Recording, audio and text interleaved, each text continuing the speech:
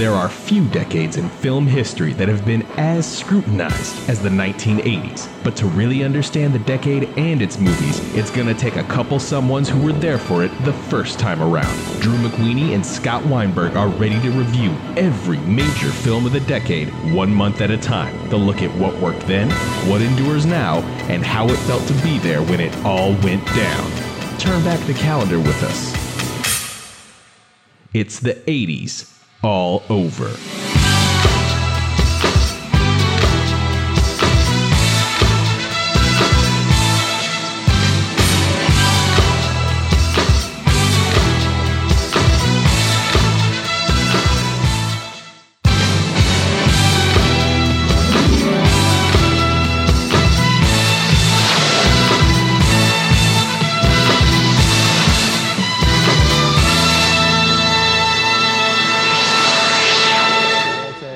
Take 3.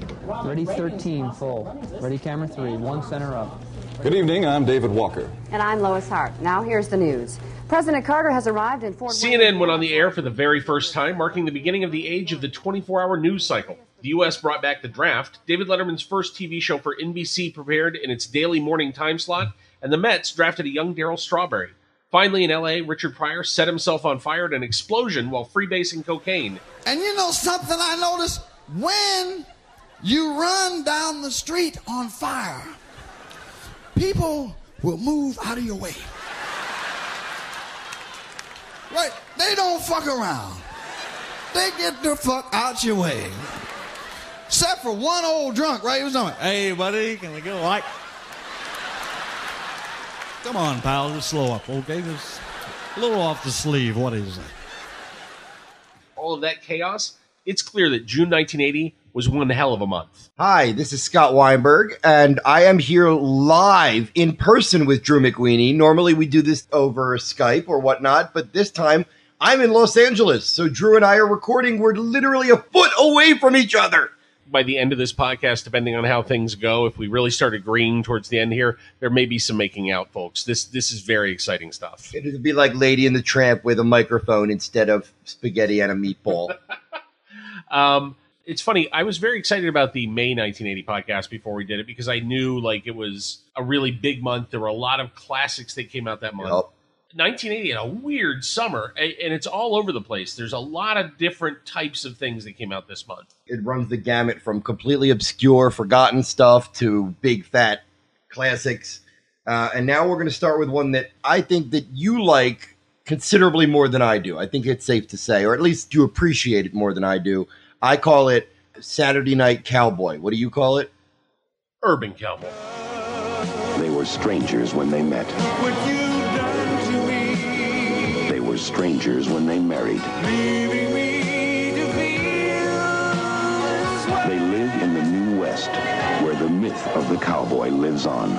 The dream of being one, or finding one. John Travolta, Deborah Winger. Urban Cowboy, rated PG. Let's just say somebody took Saturday Night Fever and said, if we do it with country music instead of disco music, and then they went about making exactly that. Maybe I'll get some grief for this, but I think Urban Cowboy is a borderline terrible film. You're not wrong about the fact that it's a very cynical movie. It obviously began as Saturday Night Fever and was supposed to be the country version of that. It even started the same way from a magazine article that somebody read about the bull thing and about what was happening in Texas. You know, the movie begins with literally the same scene as Saturday Night Fever where he comes downstairs and his family's there and they bring breakfast in. And Saturday Night Fever, it's dinner and it's spaghetti and they're all Italians and they're in wife beaters. And it is the most shorthanded, stereotypical version of an Italian dinner. And here he comes down and it's, hey, you want some biscuits and gravy for breakfast? And he's got his hat on, and he puts the dip in while he's in the car. They go overboard with these Southern stuff. So it is so clearly that they're chasing that. Having said that, I think that James Bridges is a better director than than a junky sort of cynical phone-in. And I think what he gets right is Deborah Winger. James Bridges was the one that fought for Deborah Winger. Famously, Robert Evans on this movie said she wasn't hot enough to be in the film and tried to fire her. And Bridges was the one that fought for her. And I think Bridges and Deborah Winger do really good work. She's, from the very beginning, she's really dedicated. And she's building a character, and she's trying really hard to find interesting grace notes to play. And often, it looks like Bridges punctuates a scene by just cutting to Winger and giving her the last line in whatever it is. She's a fantastic actress throughout the 80s who has salvaged many a terrible screenplay, and she is charming and likable in the film. But I think that she works as a counterpoint to how tiresome and generic and predictable the rest of the movie is. Well, it wasn't supposed to be Travolta, though. Originally, this was written for Dennis Quaid, and Travolta was supposed to be doing American Gigolo. And then at the last moment, Travolta ended up picking this screenplay instead. American Gigolo had to get refigured, and that's when Richard Gere got that. But you can see how clearly American Gigolo would have fit Travolta at that same time as well. Like, it was the same kind of character thing that he was chasing that Saturday Night Fever would have led to very naturally. One thing I really dislike about Urban Cowboy, and it's not necessarily the film's fault, it kind of kickstarted the whole line dancing for, suburban middle-aged moms, including mine, oddly enough. Maybe that's why I don't like this movie. See, my dad was a big country music fan, and I was raised I'm not a country fan myself, and I think it's because I was inundated with it. But the year that this was released, 1980, I was living in Texas. We were living in Conroe, which is just outside Houston. So my parents actually went to Gilley's. The world of Urban Cowboy was something my dad absolutely was part of, like fascinated by at the time. And I think for him, my dad was raised on John Wayne movies, and the chance to go out and dress like a cowboy and be a cowboy on his night off, I think was very potent for him at the time. And the soundtrack was fucking gigantic and was everywhere. And yeah, there were like at least 4 or 5 monster omnipresent radio hits on this album, which, like it or not, these are giant cultural moments for huge groups of people. And Urban Cowboy was a very real thing. Scott Glenn makes it work. Deborah Winger makes it work. The film's big mistake, you notice there's one scene in the movie where Travolta gets to dance, where he has sort of a line dance solo. You realize in that moment, the movie should have been about country dancing, not about the bulls. Because the bulls are ridiculous. Yeah. And it's a weird fad that went away very quickly. Travolta as a country dancer would have made more sense. Right, but country dancing is not impressive like disco dancing is. Look at the nonsense, though. Look at the dance floor in this movie. I couldn't do any of what these guys are doing, and they're doing it fairly routinely with their women. There is a really aggressive country line dancing thing that was happening. Right. But country line dancing is that involves, everyone. That's not Travolta being the center point of attention. They could have made it the center point, though. They could have done it. They could have refigured it. I think a Travolta musical would have been the smarter way to do this. True. I think you can agree that without Urban Cowboy, there would never have been Achy Breaky Heart. True or false? I don't even know how to answer that accusation. Our next film is not currently available very easily, so if you want to find it, you'll have to do a little legwork, and I'm not sure it's worth the effort. Scott, would you like to introduce this one? This harkens back to stuff we were talking about in previous months, which is where flaccid all-star biblical comedies were a huge, not huge, but were kind of a cottage industry unto itself, and I guess we could kind of blame Life of Brian for that. This one's called Holy Moses. You all know the story of Moses? Well, this is the story of Herschel, who floated down the Nile with Moses. He might have had Moses' job, but he just didn't have the right connections. Holy Moses. The man was phenomenal. He split the Red Sea in half. I mean, zip down the middle, cover quick, and no excuses. Holy Moses. What a comedy. What a cast. Rated PG. Start soon at a theater near thee. Drew, what do you think inspired these low-budget, biblical-type comedies? I have a very complicated set of feelings about this, because Gary Weiss, I like Gary Weiss. Gary Weiss was a filmmaker who came in the early years of Saturday Night Live and did a lot of the film segments on that show. He had a lot of support while he was making Holy Moses. This was a big deal for him, and I think he's in some way leaning on the Mel Brooks model, but clearly this is chasing the success of Monty Python's Life of Brian, which came out a year before, and I think it really falls flat. It has no teeth at all. It is very afraid to offend, and as a result, it's not really sure what its target is as a comedy. If you're not a satire, and you're not being a little bit ruthless, then you're just kind of a flat sitcom. My sister and I saw Holy Moses probably 3 or 4 times as kids, not exactly sure why. We first saw it because we were in love with people like Richard Pryor, Madeline Kahn, and John Ritter, all of whom make brief appearances in the movie. So as kids, we probably liked it. I know I revisited the film thanks to Encore Channel probably 10 or 12 years ago. And like lots of these comedies, man, I cringed my way through it. It is not good. You know, Dudley Moore was right in the middle of his most commercial phase right here because he had just done 10. He had done Foul Play. He was finally broken through in the American market. He wasn't just an English cult figure anymore. Any commercial success or potency this had was largely due to Dudley Moore being in it. And right after this, he went and did Arthur. So clearly he was on a run. This is the crater in the middle of that run, though. It is painfully unfunny. And there's a weird structure to it that makes me wonder if they had to reshoot or refigure this thing because it just wasn't working. Life of Brian has this brilliant conceit, which is Brian is born in the stable next door to Christ, and his life runs parallel to him. And as a result, we get to sort of get a look at the world in which there could be a Jesus Christ. There could be a Messiah. It was a world that wanted messiahs. It was a world where the politics of the time led to a feeling of oppression and people wanted to be delivered. And we see that in the way the Romans are in Life of Brian. It's a brilliantly smart screenplay about the time and the place and the history that is not sacrilegious. This film, it's just cheap vaudeville gags about the Old Testament.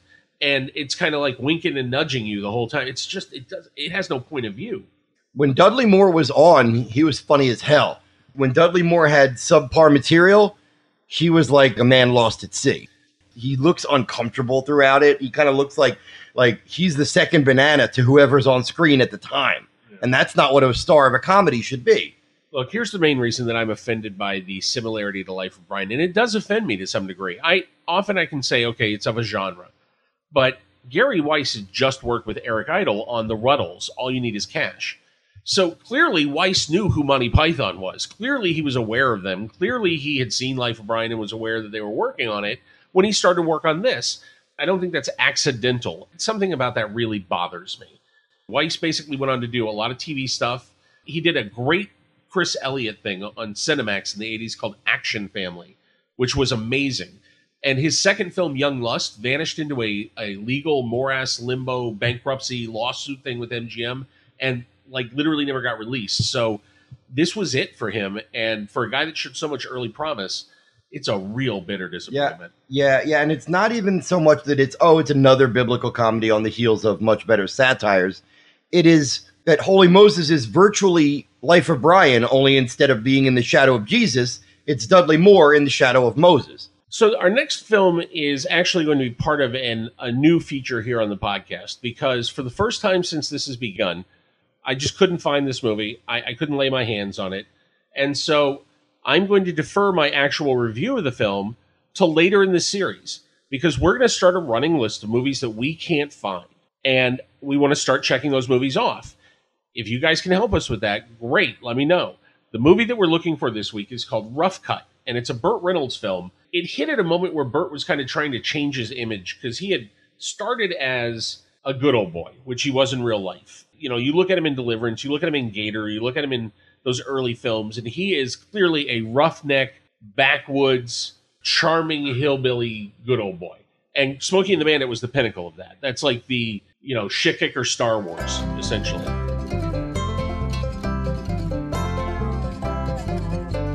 Urban Cowboy came out, and that was kind of the moment where country was becoming mainstream, and at that moment, Burt Reynolds started to move away from it. Instead of embracing it, becoming the king of that, he kind of ran from it the moment it became big. So this was supposed to be part of that, and it was based on a novel called Touch the Lion's Paw, and I have no idea how the book is, but the movie was supposed to be this light, sort of caper comedy film. David Niven is the Scotland Yard inspector who's going to catch him. Burt Reynolds is the head of a jewel thief gang. And Leslie Ann Downs is the woman who joins the gang, but she's being blackmailed by Scotland Yard to set Burt Reynolds up and help them bust him. And then everybody betrays everybody. Yeah. I'd like to see it again. I know I saw it when I was much younger, and I remember zero about it. I know that I caught either all of it or a good portion of it on the Encore channel many, many years ago, at least 10 years ago. And if I had known that it was so difficult to track down, I perhaps would have paid more attention. Rough Cut, I know I watched it, and it went in one ear and out the other. I couldn't tell you a thing about it.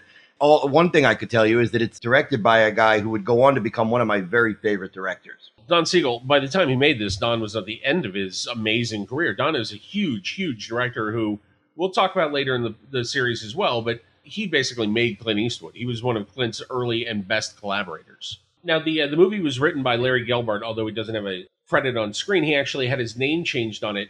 There's an anecdote I found from when Gelbart passed, and somebody was writing about him. And he wrote about when he was at a tribute ceremony for Larry Gelbart, and Larry was in the audience watching, and a young fan came over and knelt down next to Larry and started telling him how much he meant to him and how much his work meant to him and how influential he was. And Larry was being very gracious, and he was smiling, listening to the guy, and the guy finished by saying, so that's why I'm very excited to be rewriting Rough Cut. Until that moment, Larry Gelbart didn't know he was being replaced as the writer on the movie. So sitting there, smiling at this kid, he said the fact that he could listen to this Pisher breaking the news to him that he'd been replaced on a writing project and just keep on smiling, shake his hand, and wish him luck tells you all you need to know about what sort of mensch Larry Gelbart was. It's a great story. It is one of the few films that Gelbart did not take a credit on, so I assume it was not a great experience for him. Okay, so Scott, you're going to have to take the lead on this next one because it's up on YouTube for free if you want to see it. Troma has it posted. It's a really, really raw early Troma pickup. I have a confession to make. I get physically nauseous watching Troma films. They look like they smell bad. And Yeah, I can't even articulate it, but they make me queasy, so I have trouble with them. And I made it through about 15 minutes of this. Scott, maybe you can do better because I think you are more acquainted with The Children. Yeah, The Children. They're normal, everyday children. They like playing games and having fun. They're like everybody's children, except that something terrifying happened to them. Pray you never meet them. Jenny, darling, is that you? Mama.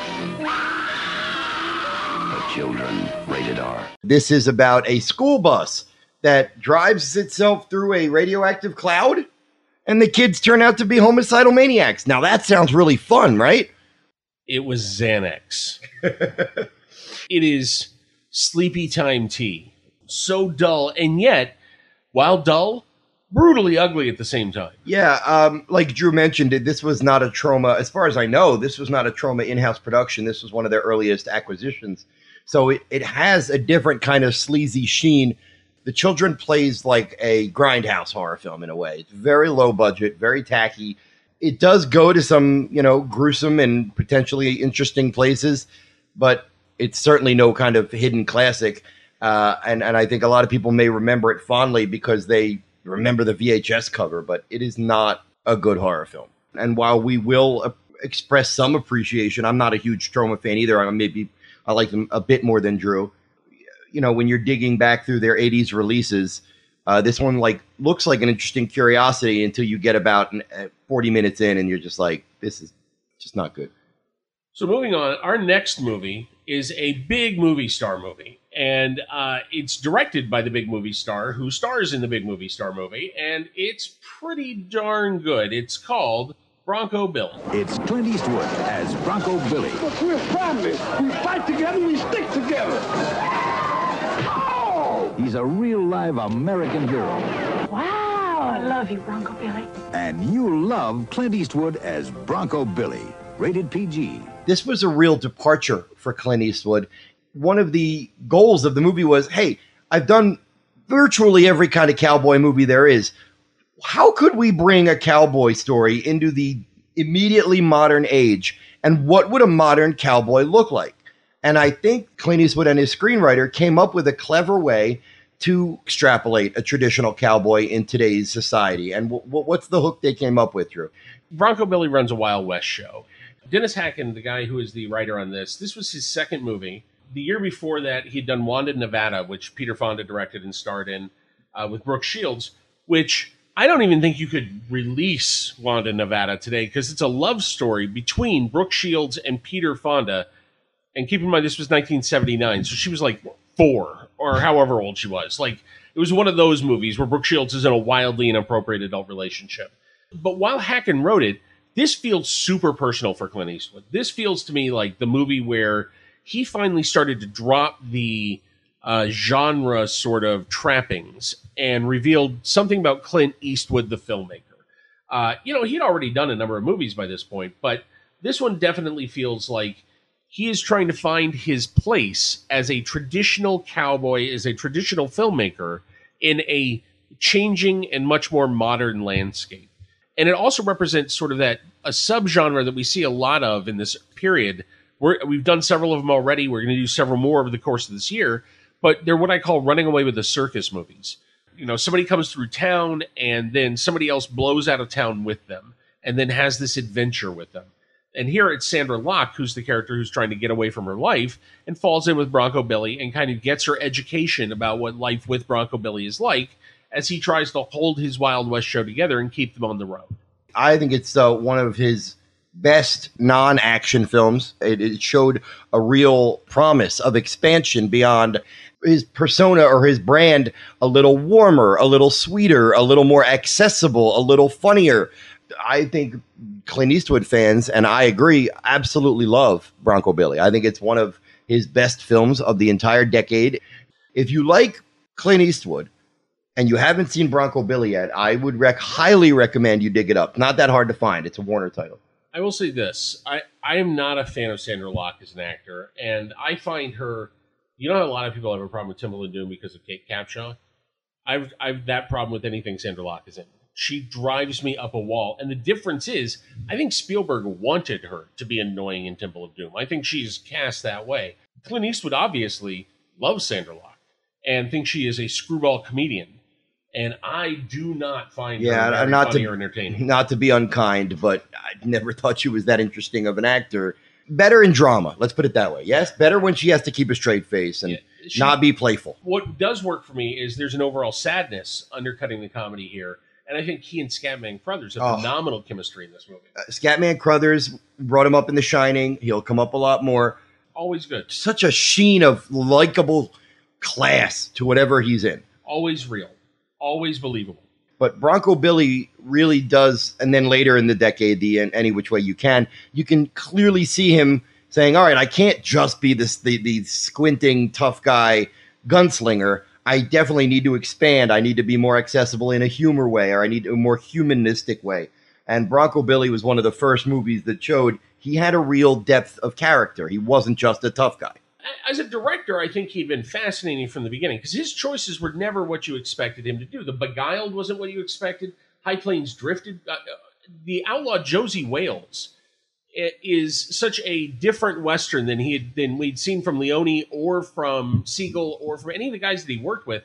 I think what clearly he was trying to do from the beginning was figure out how he was going to make his mark on the things that he had already been through with other directors. So it was him coming back and really trying to break these genres again that made him interesting. And I do think his career, once he's put the punctuation mark at the end of it, is going to be a fascinating study in eras because he has not been the same filmmaker in any 10 years that you can pick out. Like the 90s are very different than the 80s. Yep. Very different than the 2000s and since then. And that's just him. He's continued to evolve and change. Okay, so for this next film, check out this cast.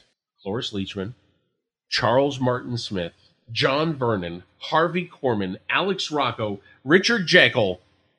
Ladies and gentlemen, Herbie Goes Bananas. 1969, The Amazing Love Bug flashes across the screen. 1974, Herbie Rides Again. 1977, Herbie Goes to Monte Carlo. And now, summer 1980, Herbie Goes Bananas. The Love Bug meets a love boat, and Herbie's car roams through south of the border disorder in his most appealing adventure. Herbie Goes Bananas, rated G. This is from what I like to call the we don't give a fuck branch of the Walt Disney Studios, where this is the fourth film in a franchise, and you look at how it evolved. In 1968, the first one was the director of Mary Poppins, Robert Stevenson, one of the heavy hitters for the Disney Studios. It has Dean Jones and Buddy Hackett, who are basically big movie stars in the live-action Disney realm, and they're the leads in the film. The second one, you still had Robert Stevenson directing, but did you say they were the James Franco and Seth Rogen of live-action Disney 80s films? There you go. But the second film, you get saddled with Ken Berry playing Dean Jones, basically. And so already you've got a downgrade instead of the real deal. But they had the better villain. They had Keenan Wynn in the second film. The third film, you lose Stevenson, and they bring in Vincent McAveety, who is this insanely prolific guy. Honestly, he was a company man in every way. This is very much an example of Disney as product when they had reached that era, because this guy came out of 60s TV. He did original Star Trek episodes. They gave him his break-in features, though. He did $1 Million Duck. He did Super Dad. He did Gus. He did The Strongest Man in the World. God, stop. That's this guy. And he's doing TV at the same time. So he's doing Rockford Files and Kolchak. So they give him a giant sequel for them, which is The Apple Dumpling Gang Strikes Again. That's a big hit for the studio. So then they bring him on to do Herbie Goes to Monte Carlo. And they bring him back for Herbie Goes Bananas, which is the final Herbie film in theaters until 2005. So did he kill the series? Disney killed this series. And you can almost feel bad because, like Drew said, at this era, the Disney live action machine was just squirting stuff out, like Cat from Outer Space. And, not all of them were terrible, but a lot of the Disney live action of the late 70s was just rotten stuff. You could tell that when Disney churned out a live action sequel, it was because they were desperate for any kind of hit. And even as a kid, even as like an 8 or 10-year-old, I was like, this is whack. The original Herbie was based on a book, and that book had a really simple formula that the first 3 films follow, which is there's a guy, there's a girl, there's a sentient car who decides to get them together. And he makes things happen until they fall in love. And then there's a bad guy who wants to either steal the car or destroy the car. Terrible premise. So terrible. Herbie's basically Christine. The guy gets the car, and then the car helps him get the girl, and it puts his life in order, and then he gets everything he always wanted. Herbie's fucking Christine, man. Name one person in the history of the world who has ever gotten laid because they owned a Volkswagen. Okay, there's a major plot point in this movie. Herbie adopts a Mexican child as his son. He also becomes a master of disguise in this movie, where, like Inspector Clouseau, Herbie gets in these elaborate get-ups and pretends to be things like a police car, and at the airport pretends to be directing traffic. Harvey Korman tries to murder Herbie by dumping him in the ocean in this movie. The 80s were fucking weird, man. Yeah, that's all there is to it. I'll watch anything with Harvey Korman, but man, even I have my limits. All right. Next up, let's move on to the movie that I thought we were actually reviewing last time. I got this confused with Carney. This is the Alan Rudolph movie, Roadie. Once in a generation, it happens. A motion picture experience so vast that it redefines the art of American cinema. Now there is Roadie. Roadie, the story of a boy and his equipment. From United Artists, rated PG. Soundtrack available on Warner Brothers Records. Roadie starts Friday. This is a strange film that delves into what arena rock culture.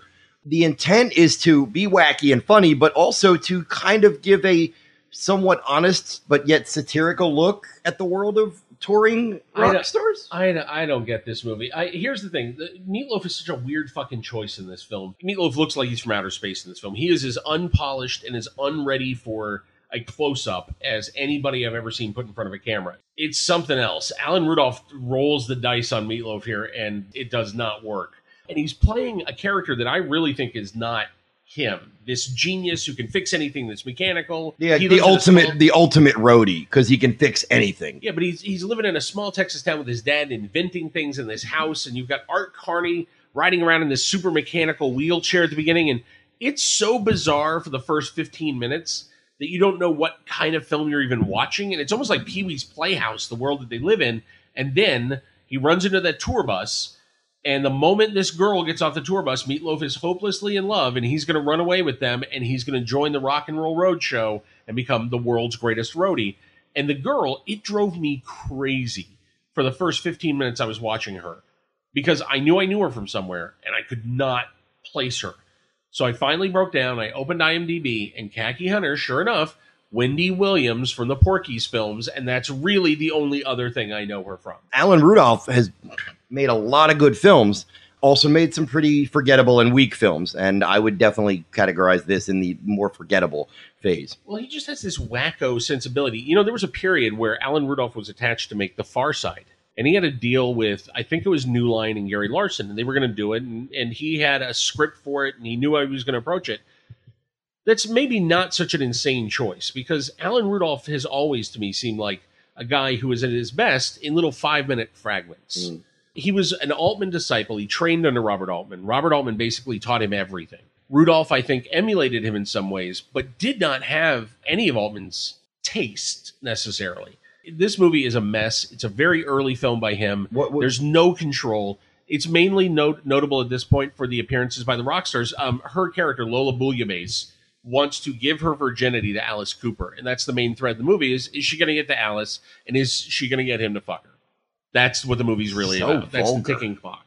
Surprisingly, considering if Blondie and Cheap Trick and Alice Cooper and other people in this film, it's not a very memorable soundtrack. It's not like Urban Cowboy, where I believe the album could work on its own and stand alone just as a record. And I don't even think the performances they get from the people, the little bits and pieces we see in the film, are memorable. This is pretty much just a miss.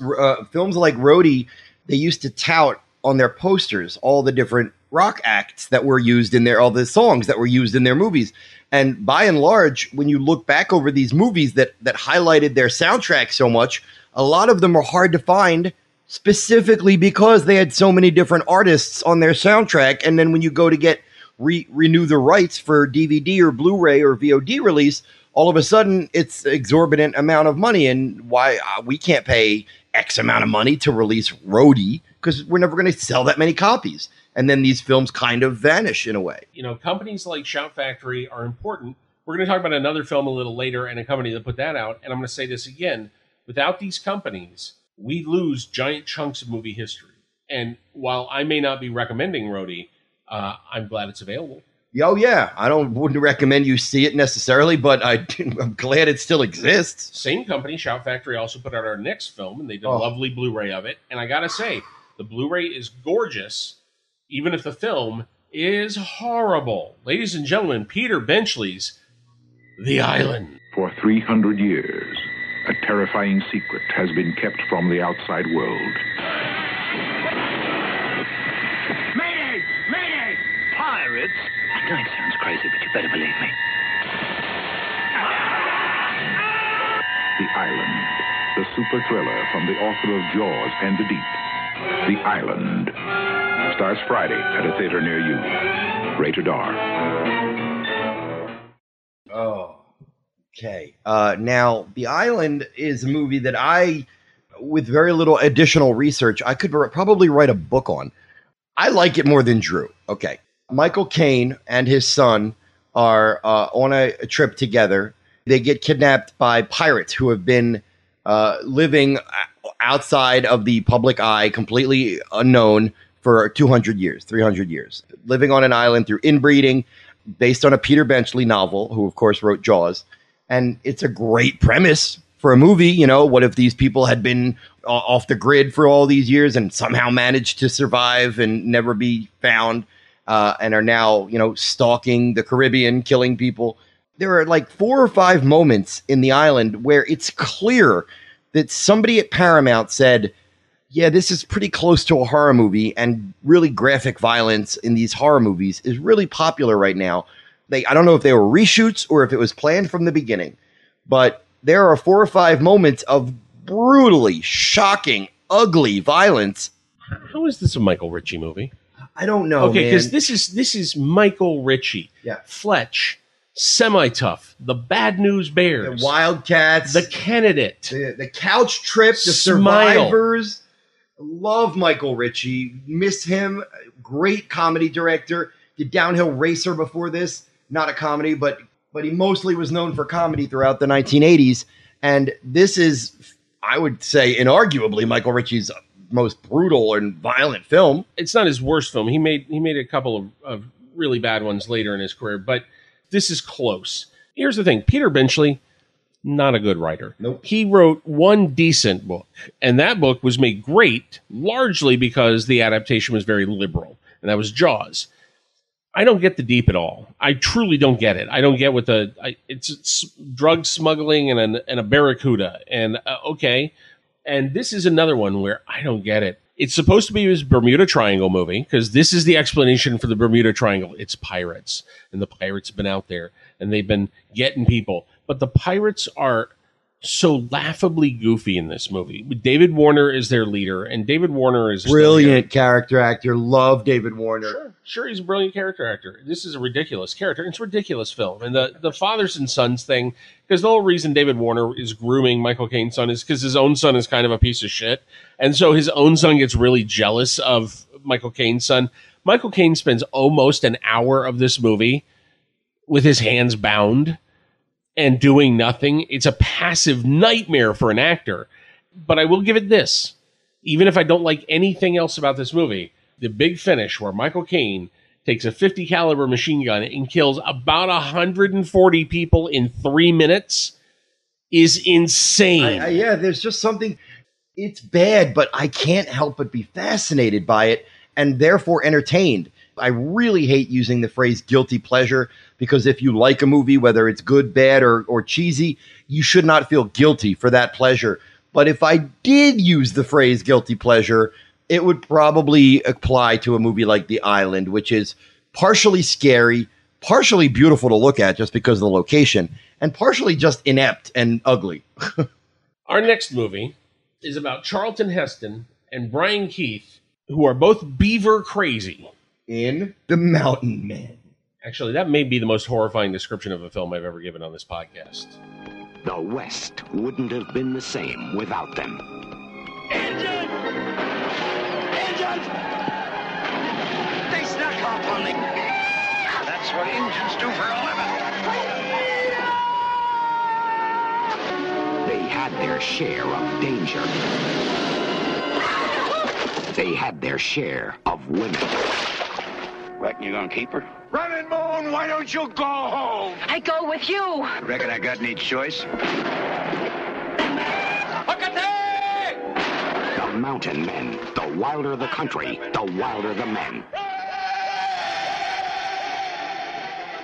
It is written by Fraser Heston, and it is about two old school trappers who believe that there is this valley where there's abundant beaver and they'll be able to get all the pelts they can manage. And they'll be able to retire, and that's paradise, and that's where they're going to live. That's the plot of every teen sex comedy ever made. And it is played sort of broad and sitcom-y, and I have... Oh, do it with a straight face. That could be interesting. Nope, it's not that movie, and it's not good.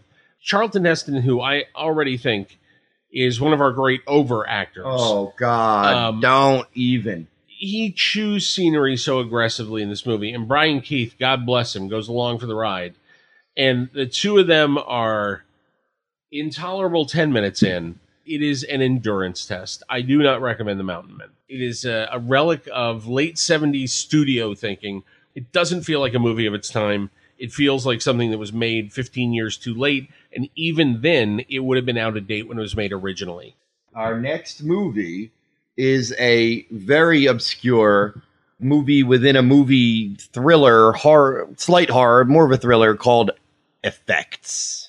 This is a very Pittsburgh movie, and it is from that moment where Pittsburgh was kind of trying to make a noise on the national film scene. And, you know, George Romero had broken through. He was the guy. This movie was made by guys who were sort of in George Romero's orbit. They aren't directly Romero's guys in most cases, but John Harrison is the big linchpin here. And Harrison, if you know Romero's work at all, then you know his name from Tales from the Dark Side and Creepshow and Day of the Dead. And the man of many, actor, producer, composer. He was in Night Riders as an actor. Yeah, he's done a lot of, has had an eclectic career. And Tom Savini is in this. Woo! And did the makeup effects for it. So that is the most direct connection as well. This is part of that subgenre of horror films about whether or not snuff movies are real.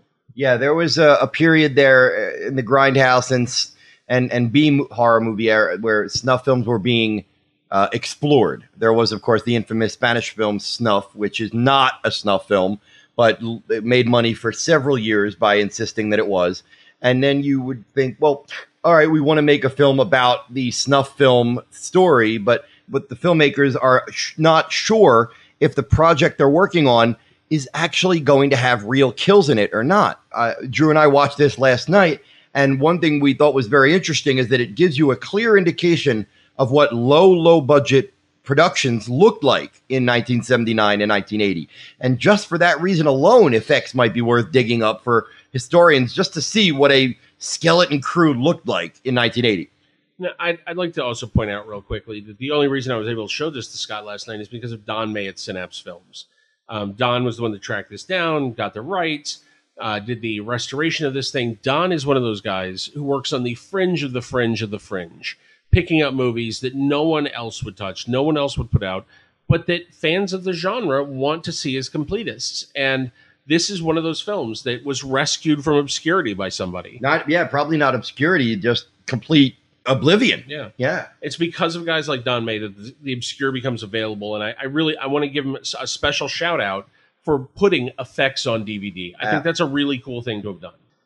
Now, our next movie is, oddly, also a movie about filmmaking. A much, much better film. And this was a sort of out-of-nowhere surprise for a lot of people in 1980. It was produced independently, but then it was picked up for release by 20th Century Fox and became a pretty significant cult hit.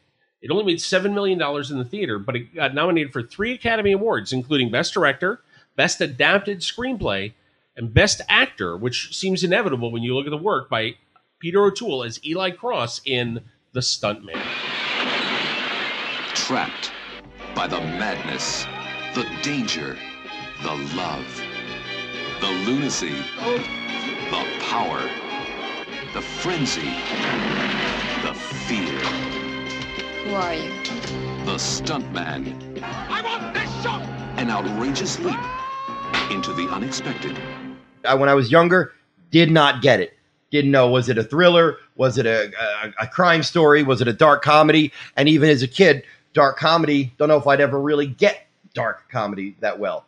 But this is from Richard Rush, and it stars Peter O'Toole as a guy who chances onto a film set and convinces everybody that he is a renowned stuntman, and they all fall for it, and he becomes a star. Well, and it's also kiss, kiss, bang, bang, because he's on the run from the cops. He's a fugitive. The one person who knows the truth about him is the director, Eli Cross, because he knows that this guy is hiding from the cops. And because the real stuntman died, and that's why Steve Railsback was able to take his place, Eli Cross kind of has his own puppet that he can do anything with. And for a director to be able to tell a stuntman to do something and know no matter what, he'll do it in front of the camera, it's godlike power. And it is a frequently brutal indictment of the Hollywood system, Hollywood politics, filmmaking in general, acidic satire of the movie-making machine. It's our second Alex Rocco movie of the month. Okay. Alex Rocco popping up everywhere this month. Early work from the great Barbara Hershey.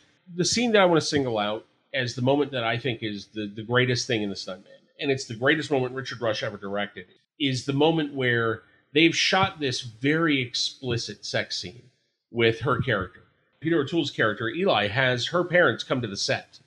And while they're there, he brings them in to see dailies, and he shows her parents that explicit sex scene.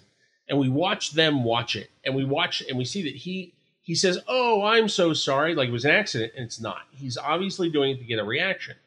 Then the next day, when he's directing a scene with her and she can't get to that place where she's emotionally breaking the way he needs, he waits until they've done several takes and she's kind of exhausted and punchy, and he tells her that her parents saw the scene, and he tells her how ashamed they were, and he tells her about their reaction, and we watch it break her.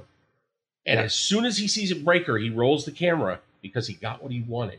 And that indictment of how a director can manipulate and push and cajole and get something out of an actor is, I think, Rush's most revealing and interesting moment as a filmmaker.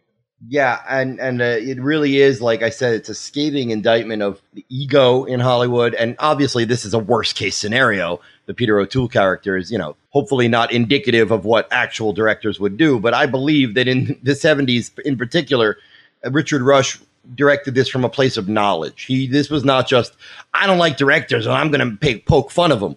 I think he has seen some ugly, sexist shit on movie sets, and his movie, in this, at least part of The Stuntman, is about how despotic and horrific a director can become when he's unchecked and given just free reign over people's activities and what they do, like ordering them what to do. It's interesting. There's a lot of parallels this month between films and various things that we're doing. There's similar themes or similar scenes. Our next movie actually ends just like The Island, with Elliot Gould using a 50 caliber machine gun to mow down an entire boatload of adorable Disney Muppets. Yeah. Oh, no, wait. No, I'm sorry. It doesn't. That would be awesome if it did. Ladies and gentlemen, this next film is actually a much more pedestrian and predictable Disney movie, The Last Flight of Noah's Ark. Too good. Oh, what a surprise. Here I was just thinking about you, and you pop up out of nowhere. Stow it, Stoney. I need a job or I wouldn't be here. I thought you'd never ask. Come, I'll show you. This is your lucky day. Okay, so now we're back again. I hate to sound like a broken record, but Disney didn't know what they were doing in 1980. You know, all you need to do is look at a list of their films and watch a handful of them. And I hate to say it, but it's cheeseball movies like this. Elliot Gould plays actually quite good in the movie, a father of two who flies a plane of animals, and then there's a horrible storm, and they get shipwrecked, so it's kind of Swiss Family Robinson mixed with a whole bunch of animals, and then the only way they can get off the island is to turn the plane into a boat, and then hence the title, The Last Flight of Noah's Ark, which is just such an awful title. I remember virtually none of this film, but even as a kid, it bored me stiff. Drew? Well, you have one of the plot things wrong. He's not the father. He's a pilot who gets hired. Genevieve Bujold yes, is a missionary who hires him to take her to start a missionary colony on an island. And these kids sneak onto the plane as stowaways. And it's Ricky Schroeder, who at this point was already starting to become Ricky Schroeder. He'd done The Champ. He was recognizable by this point.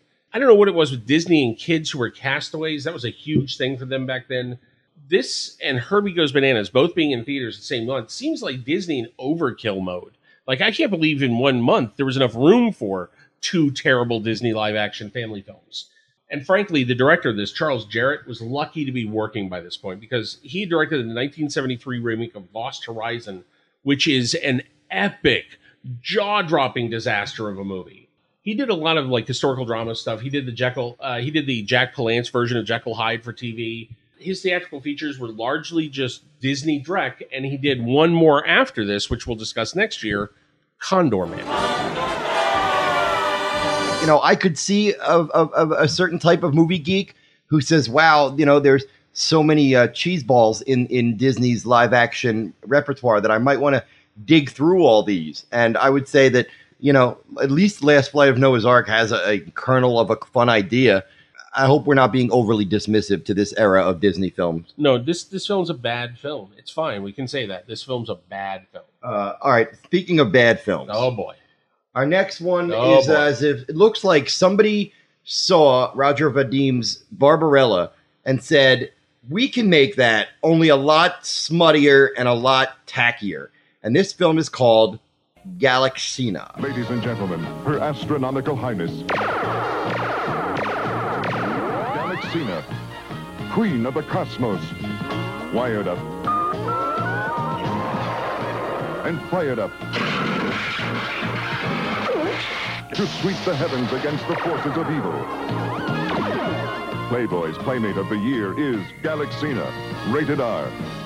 You know, that same issue of Starlog that I mentioned last time that had the Empire Strikes Back cover also had a piece about Galaxina in it. And I really wanted, 10, I thought, okay, look, there's some sexy imagery here, and this is science fiction comedy, and I'm in for that. And also the phrase, former Playboy Playmate Dorothy Stratton, was used repeatedly in that Starlog article.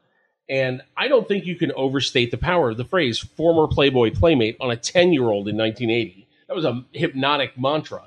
And William Sachs, the guy who wrote and directed this, had done that earlier with Van Nuys Boulevard, which also starred Cynthia Wood, former Playboy Playmate. So certainly he got that. But this guy is a filmmaker, utterly inept. If you look at the porn parodies that are being done today, maybe better filmmaking than Galaxina. Galaxina's junk. It's a terrible, smutty, gross, like leering film. And it's not particularly clever when you look at like the sci-fi comedy angle. It was just clearly trying to ape Barbarella and better films. and maybe trying to tap into like the Star Wars and the Flash Gordon, but will make it slightly raunchy or even very raunchy for adults. And, you know, Dorothy Stratton might not have ever become a big movie star. She was a Playboy playmate and trying to transition into acting. She probably would not have become a big movie star, but I can't help but whenever I come across one of her bad films, I just can't help but feel a little twinge of sadness for how young she died. I agree, but I also think this isn't James Dean. The films that we have of Dorothy Stratton's, you have to assess this as a performance. And as a performer, she may have had an amazing charisma in person. Peter Bogdanovich was obviously deeply scarred by her passing, believed in her, thought she was going to be a movie star. There is no evidence in this film that she even understands she's in front of a camera. Yeah, not a good actress. Not a good actress. It's like she was shot with a tranquilizer dart that is slowly taking hold as the film progresses. The film is bizarrely structured. Captain Butt has a ship called the Infinity, and the first act of it is they just kind of fly around and they encounter a mysterious ship that runs away, and then this pilot tries to get in Galaxine in the sack, and she shocks him with her electrified force field crotch. Captain Butt eats an egg and then throws up an alien, and then the second half of the movie is a quest, and it's just so bizarrely poorly built that none of it makes sense or is even interesting or passingly funny. Like, their idea of a sense of humor is there's an alien wearing a blue Federation shirt with upside down pointy ears named Mr. Spot. And if that made you laugh, then God have mercy on your soul. Yeah, Universal had it out on VHS when we were kids. You can probably find it now. There's a DVD. Yeah, and like Drew said, it really does play like a comedic porno film, and they took out the sex scenes. Drew, we have an interesting film from a very reliable actor of this era. What can you tell us about Robert Redford in Brubaker? I'm the new warden here. My name's Henry Brubaker. He fights too hard. There's only one thing you do, and that's get people killed. He knows too much. How many men are buried out there? He's gone too far. He's crazy. Somebody needs to stop him.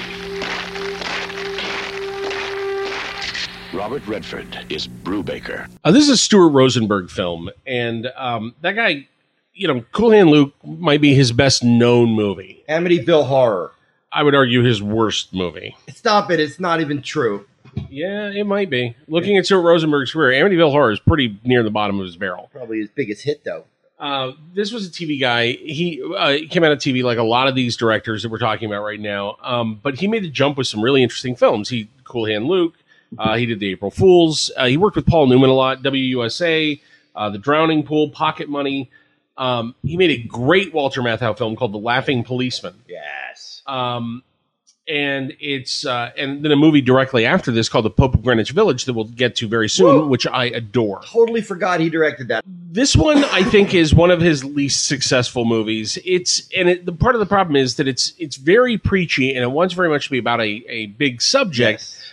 But it's also beholden to the big movie star formula of the 70s, where the movie star has to be untouchably flawed, and he's the guy that's going to get in there and barehanded solve all the problems. And, you know, if you read William Goldman's Adventures in the Screen Trade, he talks about the dangers of writing for movie stars in this era. And one of the dangers is you get a movie like Brubaker, where it's so weirdly weighted and so weirdly structured. And the film is built around narrative surprise that was ruined for people in the trailers, like Terminator 2. If you saw Terminator 2 with no advertising, nobody told you anything except that you'd seen the first film, you would probably think Arnold was the bad guy when he showed up in the movie. But the trailers made sure you knew going in that, no, not this time. He's the good guy this time. And here, you do 30 full minutes, almost 40 minutes of this movie, where Robert Redford is just a prisoner who gets processed into this prison, and it's a brutal hellhole of a prison. And when he gets processed in, he sees rape and murder and violence, and he watches all of this and sees how sadistic the guards are, and then 40 minutes in, steps forward and reveals he's the new warden. It's a nice surprise if you don't know the film all that well, but I think the film would work considerably better if the audience knew going in that he was the warden and he was willing to go this far to see what life in his prison is like.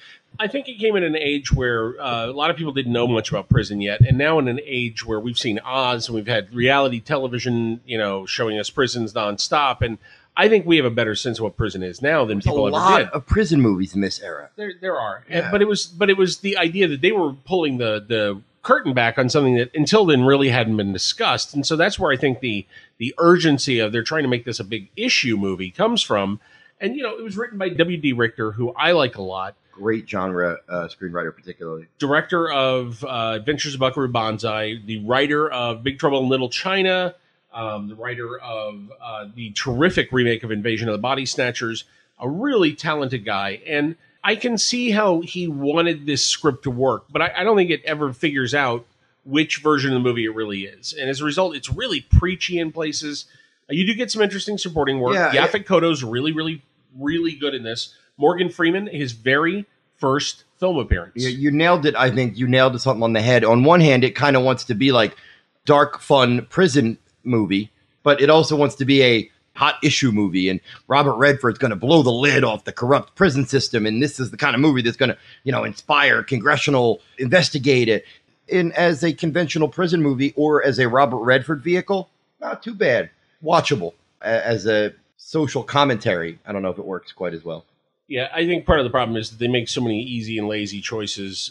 Casting Murray Hamilton as the face of corruption in a post-Jaws world is too easy. It's shorthand where some other film did all your work for you. Yeah, that's true. You don't do that. There comes a point at which you gotta not cast that guy. That's when you that. start casting Murray Hamilton as the completely sweet, nice guy. Yeah. That's what you do then. Yeah. Let's be fair. Nobody was quite as good at sleazy as Murray Hamilton. It is very fitting that we would go from a movie about prison to a movie that begins with one of our characters being released from prison. And our two lead characters spending the entire film desperately trying to avoid prison. And the film that we are discussing is, without question, I can speak for Drew, with not only one of the most entertaining films of 1980, but probably one of the most influential or impactful films of our childhood, John Landis's The Blues Brothers.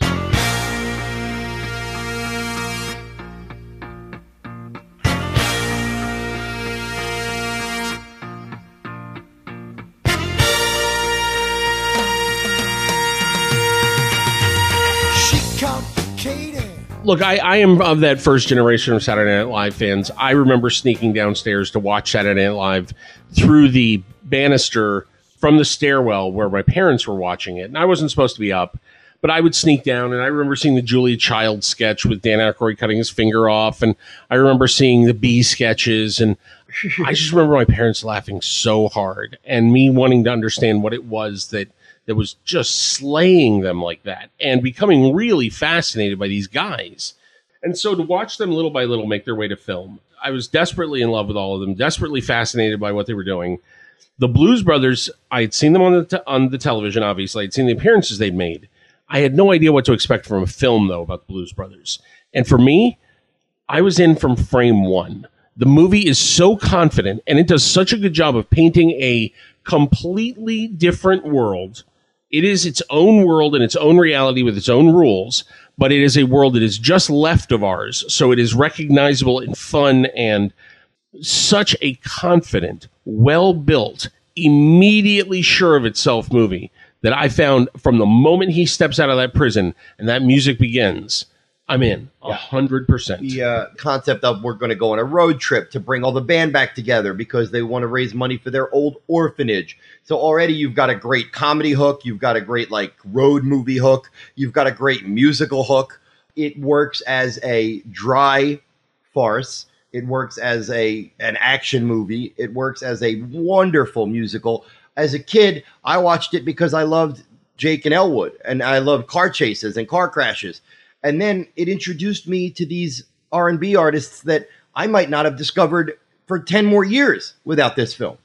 We have a lot of conversations now about cultural appropriation and people who take other cultures and adapt them as their own. And the Blues Brothers are characters that make a statement about that. And it's an interesting one because when it's just them performing the songs on stage, as it was on Saturday Night Live, there's no context. It's just two white guys looking like old soul singers and doing old soul numbers. There's no real context. Here, we see that Jake and Elwood Blues were orphans, and they were raised in an orphanage, and that the janitor, the handyman, the guy that kind of kept everything at the orphanage and took care of things, that's how he dressed, and that's the music that was important to him, and that's his background and his culture, and they're his kids.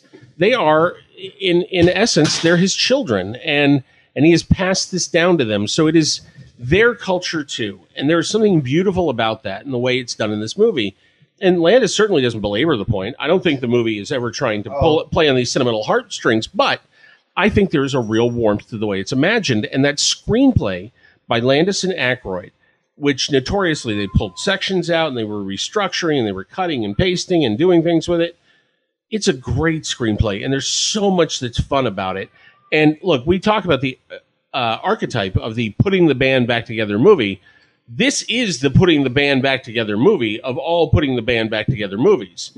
There is something great about each stop. We get a giant musical number from somebody totally different, and each stop is exciting and thrilling. For me, the James Brown number at the beginning, one of the all-time greats. The Aretha Franklin number is a killer, and the Ray Charles number just rips the roof off the movie. John Landis, John Belushi, and Dan Aykroyd are saying, everybody look at these performers. Look how amazing they are. No, I don't think they're not singing their songs for them. They're bringing Aretha Franklin and John Lee Hooker and Cab Calloway and Ray Charles back to a very, very large audience. And it's a wonderful mixture of cultures. Well, more than that, the guys that are their band in this movie, these are the guys that played on the original tracks. These are the studio musicians who helped define the sound of that era. So when you watch Steve Cropper and Donald Duck Dunn play these roles in this movie, these guys are the real guys. These are the guys that are on those original tracks. These aren't just guys that are aping something or emulating it. These are the guys that defined it. And nobody ever says to them, why do you guys love black music? It's not even an issue. It's like the absurdity, or the mild, it's not so absurd now, but in 1980, the absurdity of a skinny and a fat white guy looking like that and playing mostly black music, that was odd at the time. And not only is there no apology for it, there's no explanation for it because it's not needed. We did an interview recently with a podcast called The Broken Projector, and we talked a little bit about Top Gun during that interview, and we talked about how that was a disc that got used as the standard disc for home theaters for a while, for VHS, then for Laserdisc. Like, that was the movie that a lot of people would put on just to show off a system. The term you're looking for, and I often forget it myself, is reference quality. Reference quality? Yes. So that was the one. For me, going from VHS to Laserdisc to DVD to Blu-ray, the Blues Brothers has been my reference quality disc for sound. And without a doubt, it has remained one of the best mixed movies on home video through every format. When you play these musical numbers through a great system, every one there's not a weak link in the bunch. But it's unbelievably mixed. It is a beautiful sounding movie.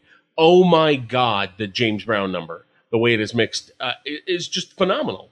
I love the car crash stuff. It is absurdly large. You can't mention John Landis without the rest of the events of the 80s coming into it. And John Landis at this point was already reckless when he was making the movie. There's a shot in this film where Carrie Fisher blows up a phone booth and the guys are inside it.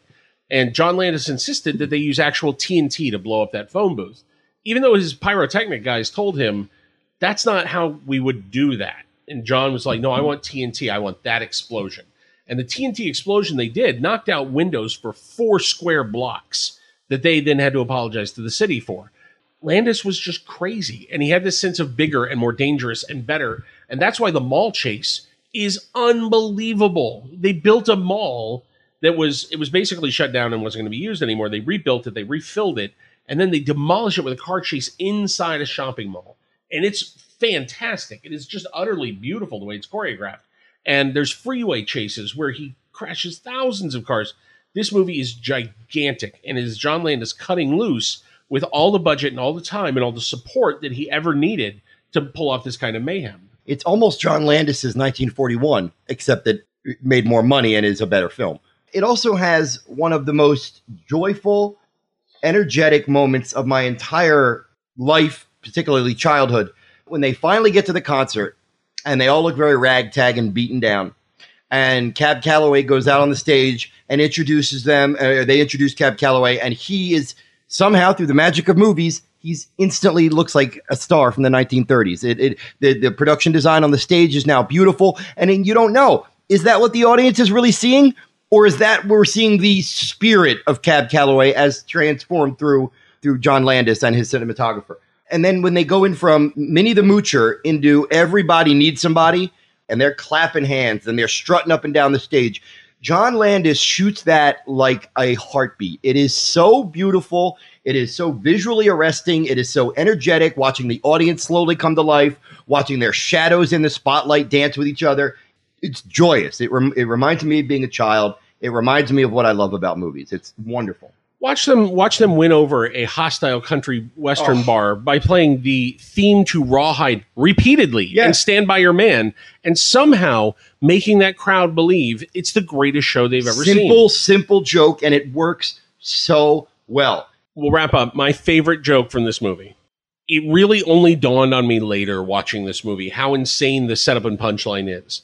But the movie opens, like you said, Jake's getting out of prison, Elwood picks him up. Elwood's got the new cop car. They drive around. They get hassled by the cops. They have the whole mall chase.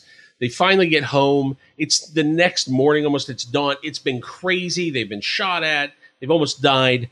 They get into the lobby of the place where Elwood lives. And as they step into the lobby, an old guy on the other side of the lobby yells out, "Yo, Elwood, you got my Cheese Whiz?" And Elwood goes, "Yep," pulls it out of his inner coat pocket and throws it to the guy. And it cracks me up so hard that this entire movie, this whole chase, all this chaos that's happened, Elwood's been carrying around this dude's Cheese Whiz that he picked up earlier. But something that small can be precious to me in that film. It's weird that I wouldn't necessarily call it a laugh out loud comedy because it's not that kind of set up, huge punchline set up. It's dryly funny. You'll chuckle a lot, but you will be smiling at all the musical numbers. The chemistry between Belushi and Aykroyd has never been better. It is one of the most important movies in my life. And if you've never seen the Blues Brothers, I would be elated if you would watch it for Drew and I and then hit us up on Twitter and let us know. I don't care if you're 14 or 50. If you've never seen this before, we want to find at least one or two people out there who've never watched the Blues Brothers and have watched it because of us, and we will be very grateful. Let us know what you think. Okay, and now we're on to our very last movie of the week. We can't keep going. Let's just do another hour on the Blues. This has been just, I know, we could do all day. I know, like maybe if we end up doing a top 10 of the year at the end, we'll be able to bring up the Blues Brothers again. We're going to do a top 10, and you certainly will. We'll each get our top 10 picks, and I'm very excited to see what yours end up as.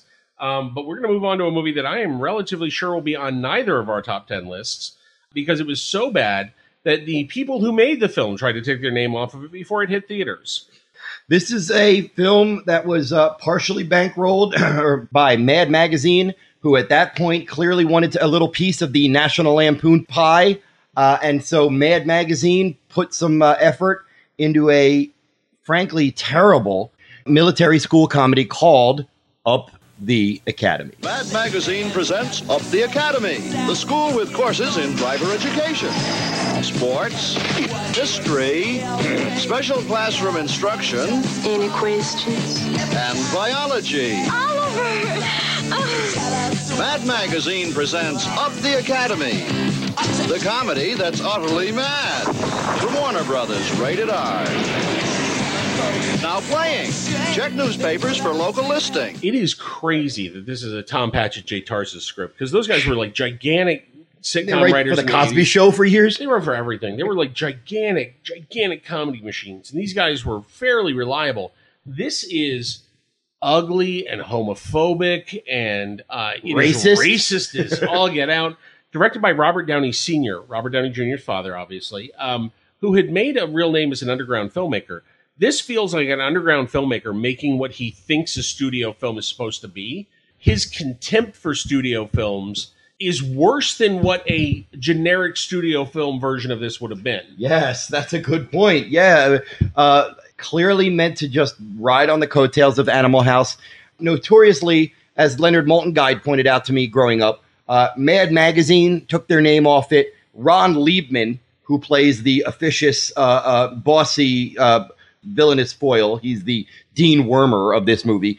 Ron Liebman took his name off the movie and talked shit about it at every opportunity. It's crazy because, I mean, his performance is one of the things that is ugly about the film. It's a really broad, weird... garish. Yeah, it's not a good performance. I understand being embarrassed by it, but it's his performance. Yeah, and there's almost you can almost admire him for being one of the few people in the movie who's going full bore. I mean, he's really trying to give an over the top. It's not a good performance, but he's clearly trying. He's not lazy in this movie. One of the weirdest things about this movie is one of the main kids, a kid named Oliver in the film. Years later, when I was working at 20th Century Fox and I was taking notes for one of the executives there, I was having this moment where I'm looking at him and it was really weirding me out because it was like, I've never met you before, but I feel like we've met. But I don't know who you are. And he started laughing and he said, you ever seen Up the Academy?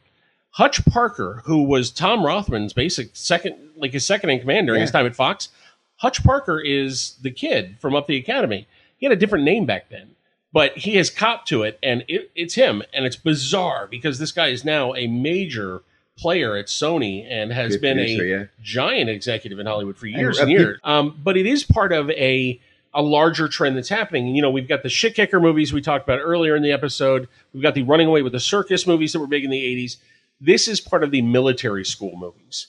And that was a real thing. And sort of military training and then running head on into the teen sex comedies. But it definitely overlaps a couple of major trends of the decade. Do you believe that I'm convinced that they went with military academy just for that's a clear difference between that and a normal college. Yeah. That's really the only reason. The military aspect rarely comes into it, except in that it's more strict. And it's a high school, obviously. It's not a college. But I loved Mad Magazine growing up, and obviously I love raunchy comedies growing up. And I don't remember exactly when I was able to finally track this down, but I don't know, was it on VHS? It was. And it's funny because, the trailer that you can find on YouTube for this definitely still has Mad Magazine all over the trailer. It still says Mad Magazine Presents. Alfred E. Newman statue. They really went out of their way to try to get their name off that movie. So by the time it came out, their name was not on the final poster. But the Alfred E. Newman mask was still in the film.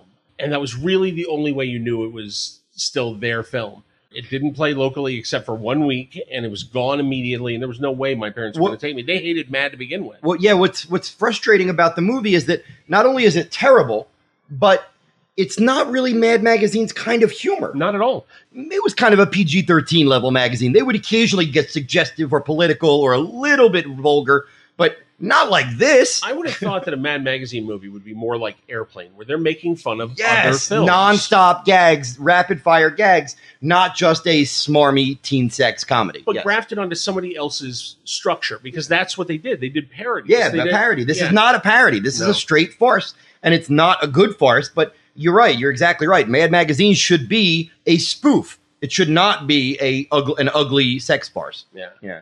All right. Well, listen, this has been June of 1980. It is exciting to see you guys start to react to this series as we move through it. And I love the feedback we've gotten from you. Please continue to share the show with people. The only way we're going to continue to grow this is if you tell other people to listen. Please. Yes. But if we would leave us comment or review on iTunes or hop on Twitter. It doesn't matter how many Twitter followers Drew and I have. If people out there don't like the show and don't talk about it, then we're not going to bring in new listeners. So we really are relying, if you like the show, help us out and pimp it. And next month, we've got a doozy. We've got one of the big ensemble comedies of the 80s, one of the great Slobs versus Snobs movies of all time. We've got a John Sayles exploitation film that I adore. Love. We have got truly terrible Chevy Chase movie, and maybe my favorite Robert Zemeckis screenplay. I know what you're talking about. And next month is going to be a ball. Thank you, Drew. It was fun doing it live. And the sexual tension has just been... We've been making out. We've been making out the whole time. It's difficult to stay focused. I'm not wearing pants.